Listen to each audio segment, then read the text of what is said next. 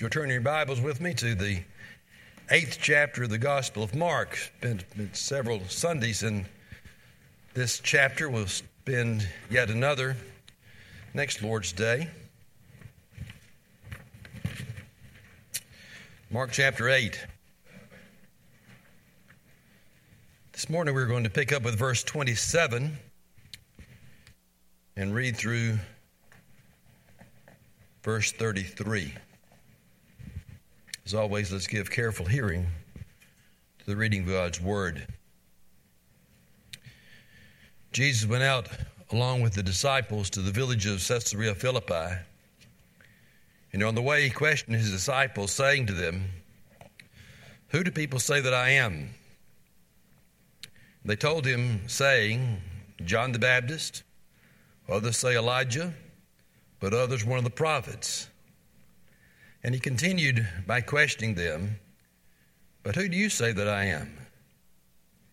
And Peter answered and said to him, "You are the Christ." And he warned them to tell no one about him. And he began to teach them that the Son of Man must suffer many things, and be rejected by the elders and the chief priests and the scribes, and be killed, and after 3 days rise again. And he was stating the matter plainly. And Peter took him aside and began to rebuke him. Turning around and seeing his disciples, he rebuked Peter and said, "Get behind me, Satan, for you are not setting your mind on God's interests, but man's." Again, that is the word of God. Let's pray. Lord God, we're so thankful for the truth of your word, and we know that it is living, it's active, it's sharper than any two-edged sword. And Father, we pray that you would use your word effectively this morning as the sword of the Spirit in our lives, that you would, oh Father, speak to us through it, that you would be our teacher and our guide as always, and that you would point us, oh Father, to the truth in this text, because we know that the truth is found in Jesus, our Savior, in whose name we pray. Amen. You know, we all have opinions, and most of us have an opinion on just about everything. Now, an opinion is just that. It is your opinion, and nothing more. It is your view of something. It's the way you think about a person or a place or a thing. And by their very nature, opinions are very subjective. Now, I'm sure, for example, that all of you have an opinion about me. If someone were to come in to the sanctuary this morning and take 20 of you outside and ask you individually, "What's your opinion of Bob Schwannebeck?" he would probably get a variety of answers. Some, I hope, would be positive. Some might be a little indifferent. Others might be not so favorable. Some of you might say, "Gee whiz, I really hate that he's retiring." And others might say, "Finally, it's about time for a change around here." Different ones of you would probably give a different opinion about me. Someone recently shared their opinion again about me, that I am a dinosaur, a relic of the past. I kind of took that as a compliment. But in terms of your relationship with me,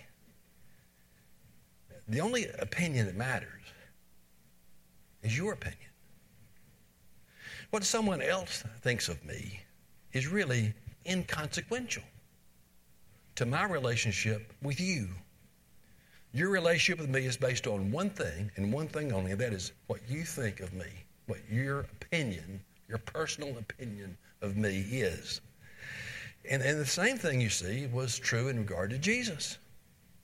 There were many different opinions that people had about Jesus.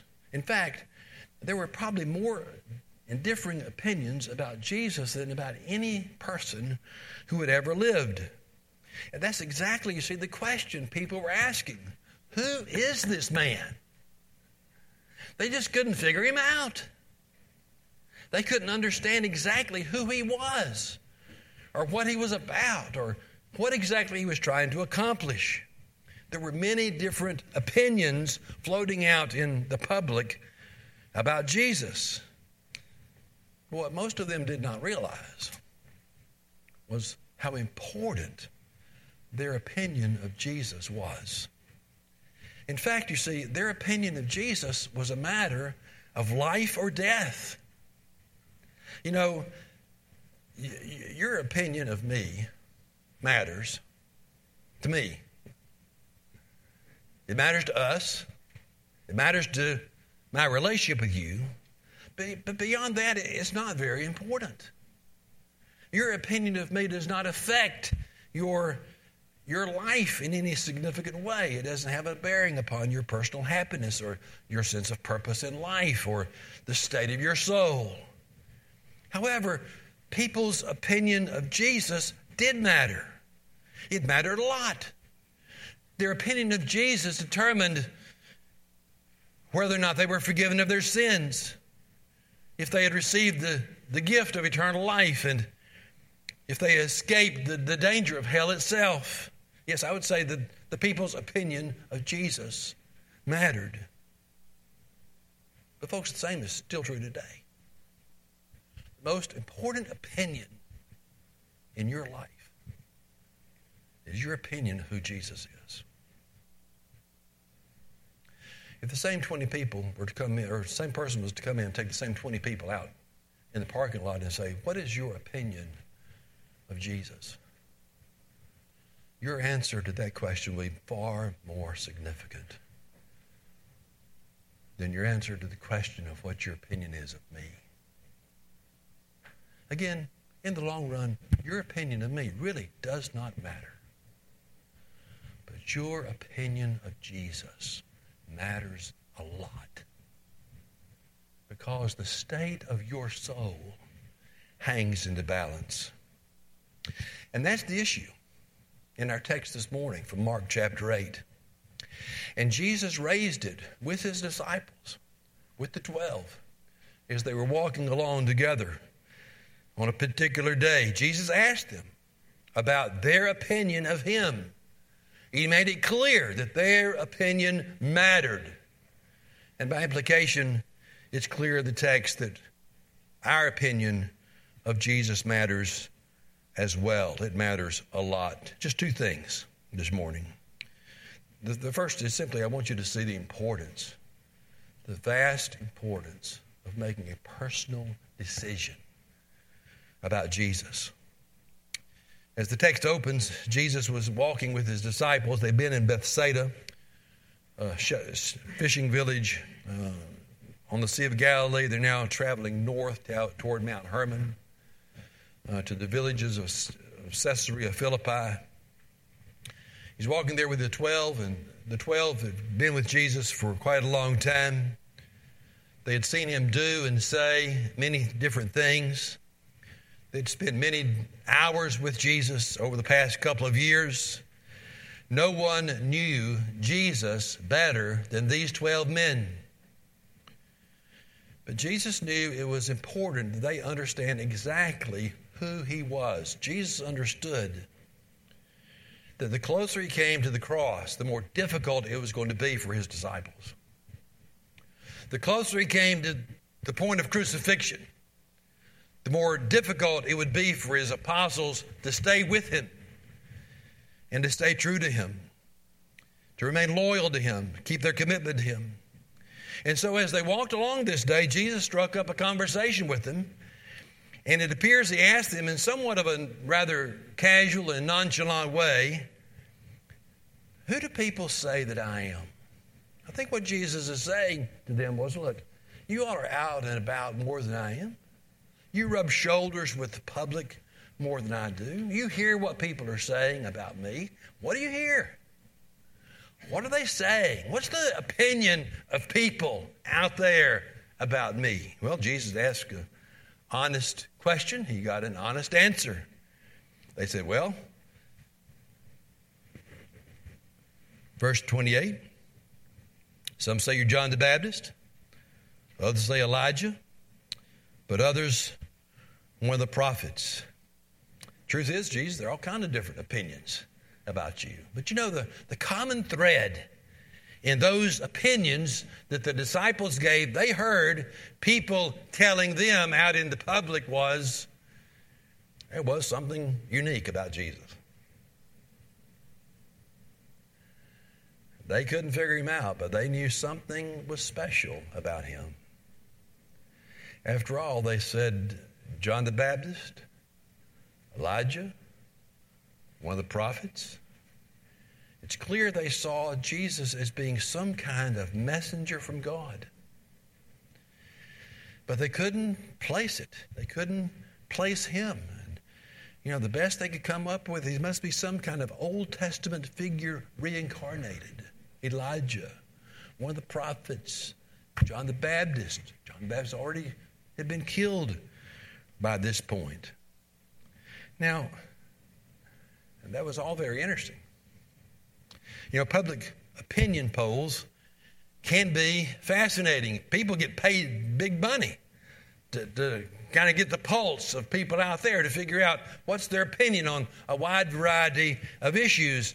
And so I'm sure it was somewhat interesting to Jesus to hear about all these opinions people had about him, but that's not really what Jesus was interested in finding out. That question was just a leading question.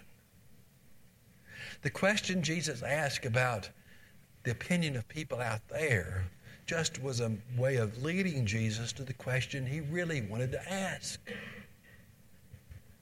Because then he turned to the disciples and said, but the point is,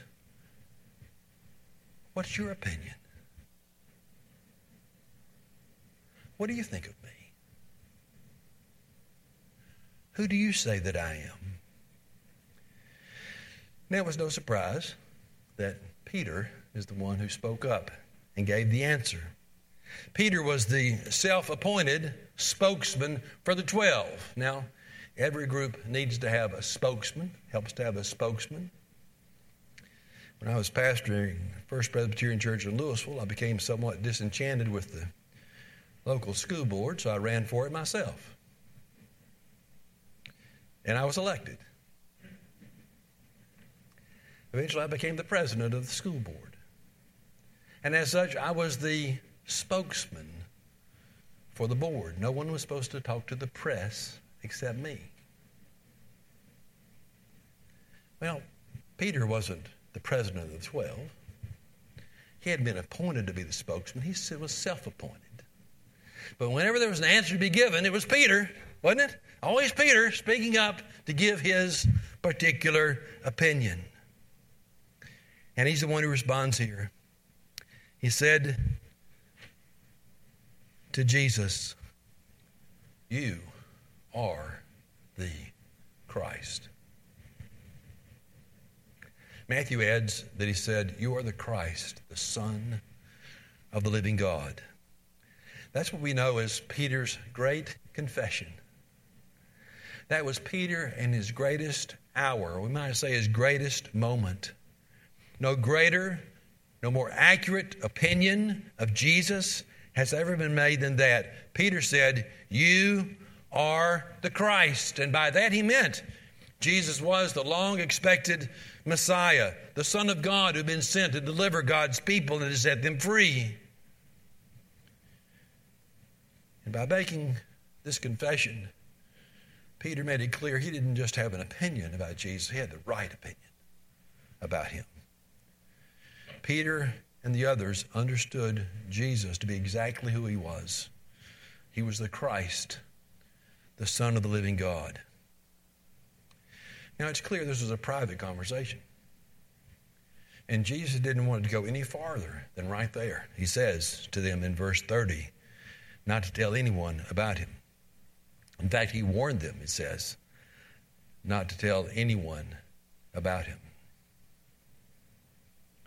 Now, again, if you were asked those two questions today, if someone were to come to you and say, "What do you hear about Jesus? What do people out in public think about Jesus?" Well, it'd be just like in Peter's day, wouldn't it? there'd be a lot of different answers. They would be different from his. But some people would say, well, he was a great teacher. He was a great moral leader. He was one of a long line of religious leaders. He was a man who was after justice, who really was there to assist the downtrodden or the discouraged or the disadvantaged. You get all kinds of opinions about Jesus even today. Folks, it really doesn't matter the opinion people have out there. What matters is your opinion of Jesus. Oh, it matters for their soul. I don't want to say we shouldn't be concerned about people's inaccurate opinions about Jesus. But the most important question to ask yourself is not what is the opinion of people out there about Jesus, but what is my opinion of him? What do I really think of Jesus? Do I really understand him to be the Christ, the long-expected Messiah, the Son of the living God? Do I see him to be the Savior, sent from God out of his love to redeem his people from their sin? And not just an opinion of who he is and what he's done in abstraction, but do I have the opinion that Jesus is not just the Savior, he is my Savior? And I don't just believe it and have an opinion of him in my head, but I've embraced it with conviction in my heart. Make no mistake about it, your opinion matters. Look, folks, salvation is the most personal decision you will ever make. No one can make it for you. The elders can't make it. Your Sunday school teachers can't make it. Your pastors can't make it. Your parents can't make it. Your grandparents, no matter how godly they were, they can't make it. You've got to make it yourself. When you stand before God on the day of judgment, the only opinion of who Jesus is that will matter in your life at that time is yours. Whether or not you believe and trust in him to be your Savior from sin. Well, the second thing I want you to see from this text this morning is the importance of embracing Jesus exactly as the Bible says that he is. The right opinion is the starting point. You don't have to know a whole lot about Jesus to be saved. You don't have to be a theologian to be redeemed. You just got to know that Jesus died on the cross for your sins and you're a guilty sinner and you need him to save you from your sin. But if you're going to be a true disciple of Jesus, following him, committed to him, living for him, then you need to have a more accurate understanding of who Jesus is. You don't need to just understand that he's the Christ, but what it means that he's the Christ. And that's what Jesus began to clarify for his disciples in verse 31. We're told them, and he began to teach them that the Son of Man must suffer many things and be rejected by the elders and chief priests and the scribes and be killed, and after 3 days rise again. Now, as you study the Gospels, you always have to remember that there was a general expectation among the Jews of the coming of the Messiah. They were expecting him to come. And they had expectations of who he would be and what he would be like. And the general expectation was that he would be a mighty kind of military figure who would come and deliver the Jews from their bondage to Rome and to their oppressive taxation and to the Roman rule under which they suffered. And they were looking for this one to come who would set them free from all of that. But of course, that's not who Jesus was. It's not what Jesus was about. That's why so many people in Jesus' day missed the point.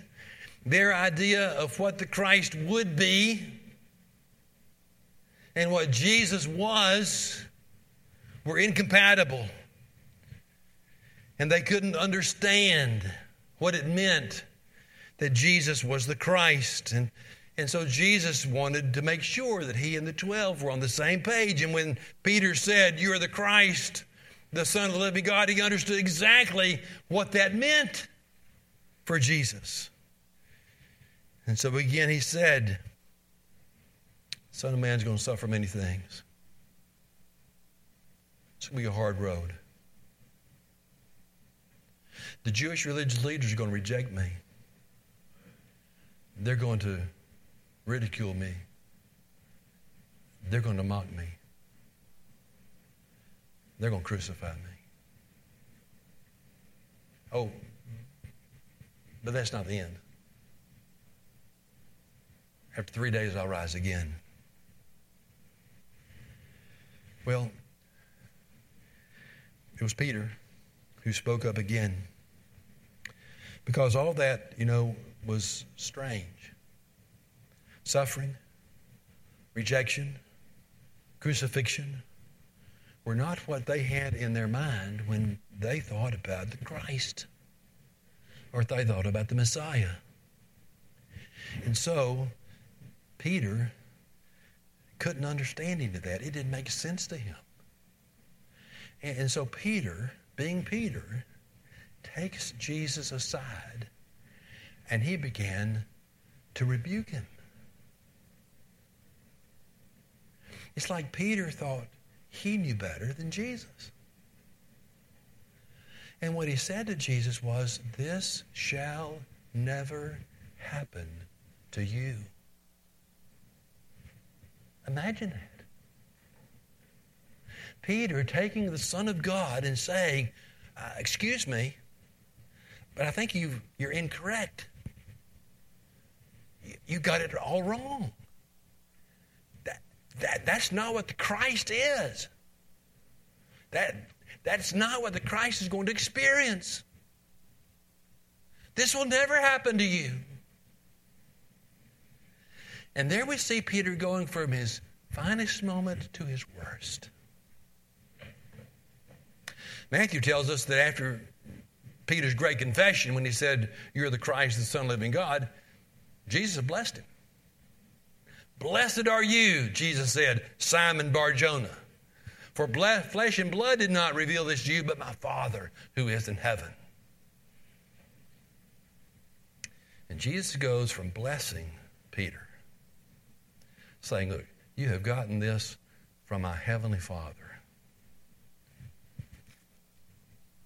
to chastising Peter and saying, "You are, at this moment, from the devil." That's what he says. Verse 33.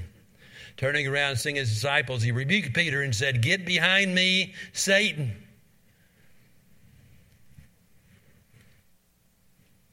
Going from blessing Peter because of this information he'd received from his heavenly Father, Jesus turns to Peter and says, "You are at this moment Satan himself.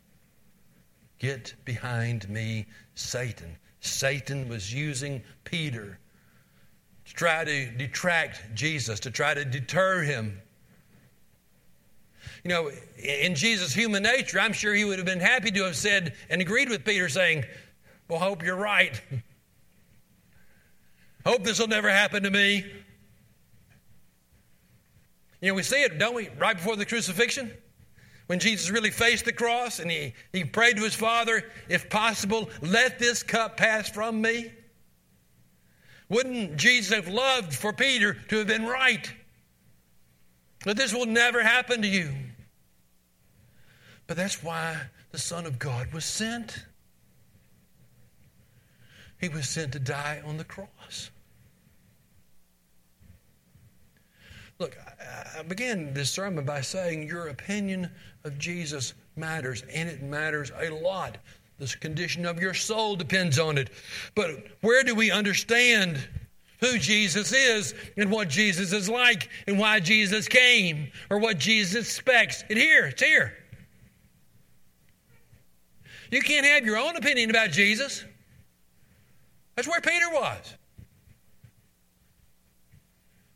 We need to understand really who Jesus is, and we find it in the pages of this book. We must embrace Jesus as he is, not like we want him to be. Jesus is loving, compassionate, caring, forgiving. But let's not forget that Jesus is demanding. He is expecting. He is calling. He is requiring. And he requires us to live in a certain way. We can't make up our own rules and regulations. We can't say, well, this is what I want to do. I'm going to do it regardless of what Jesus tells me to do. We must embrace Jesus as he is, as he presents himself in the pages of God's holy word. You see, Peter had the right opinion. You're the Christ, the Son of the living God. But his right opinion wasn't really right, was it? Because he had this idea of who Jesus was, but it didn't match with who Jesus really was. And don't think there are a lot of people in the world just like that today,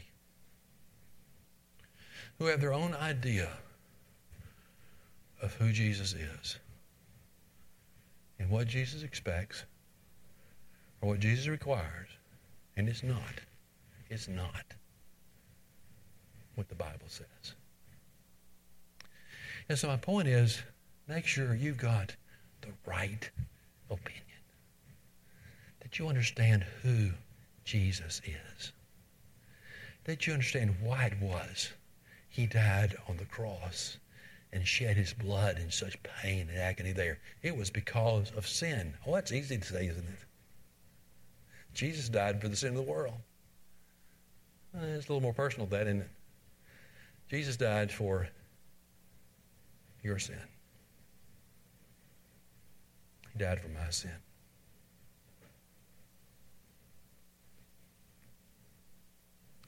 Try to think back maybe to this morning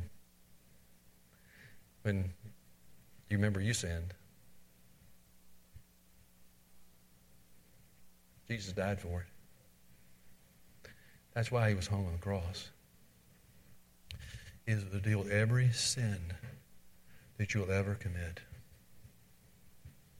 Jesus, folks, indeed paid it all.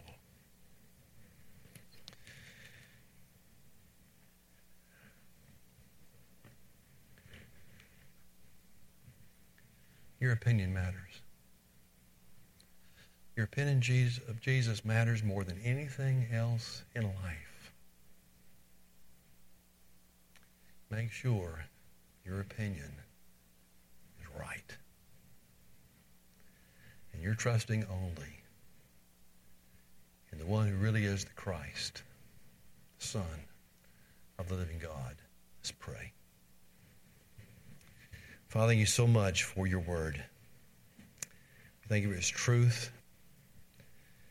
We thank you for its conviction, its power. And Father, I pray for all of us that we would have the right opinion of Jesus. That we might embrace him not just as our Savior, but also as our Lord. Not as just the one who rescues us from our sin, but who guides and directs our lives,